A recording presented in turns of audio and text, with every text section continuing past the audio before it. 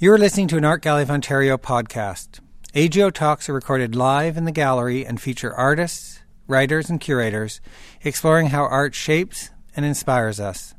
Please visit us online at ago.net/talks. Now, Jean-Paul Riopelle, of course, is completely different from Emily Carr. He's what's known as an abstract expressionist, and a lot of people would look at his painting and say, "Ooh, that's just a bunch of splotches. You know, I could do that." You've heard that expression before. So, but of course, once you start looking at it, you realize that it's really a masterpiece. I mean, the rhythms that he's got going, and the lines in different directions, short and long, and the dark and the light, and the patterns, and it's just quite riveting. Now, as you probably know, he was part of a group of painters. They call themselves, and excuse the pronunciation, but it's something like L'Autotomistes. And they believed in working from the unconscious and very spontaneously. And so part of the way I've am reflecting upon his painting is similar to that. So there will be things that I've constructed, but there will also be things that the main part, which will be improvised right now. So, and it will just depend on what comes out of my unconscious, thinking about his unconscious. So, but I'm going to just kind of set it up now. For those of you who aren't familiar with Riopelle, he's sort of like the pointillist, only he doesn't use points. He uses almost cubes of paint. He uses a palette knife, and he puts the paint on in much bigger blobs. But you get the idea that it's not lines like a brush. It's not put on like a brush.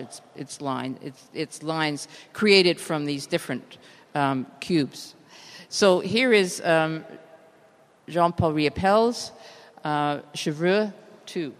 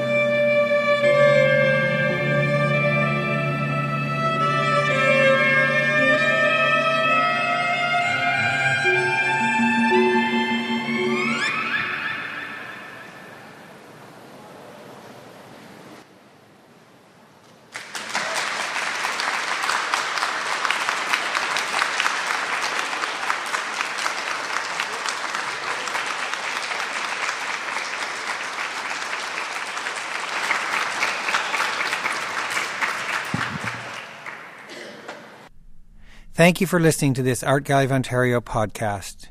For additional recordings, as well as information on upcoming programming and events, please visit us online at agio.net/talks.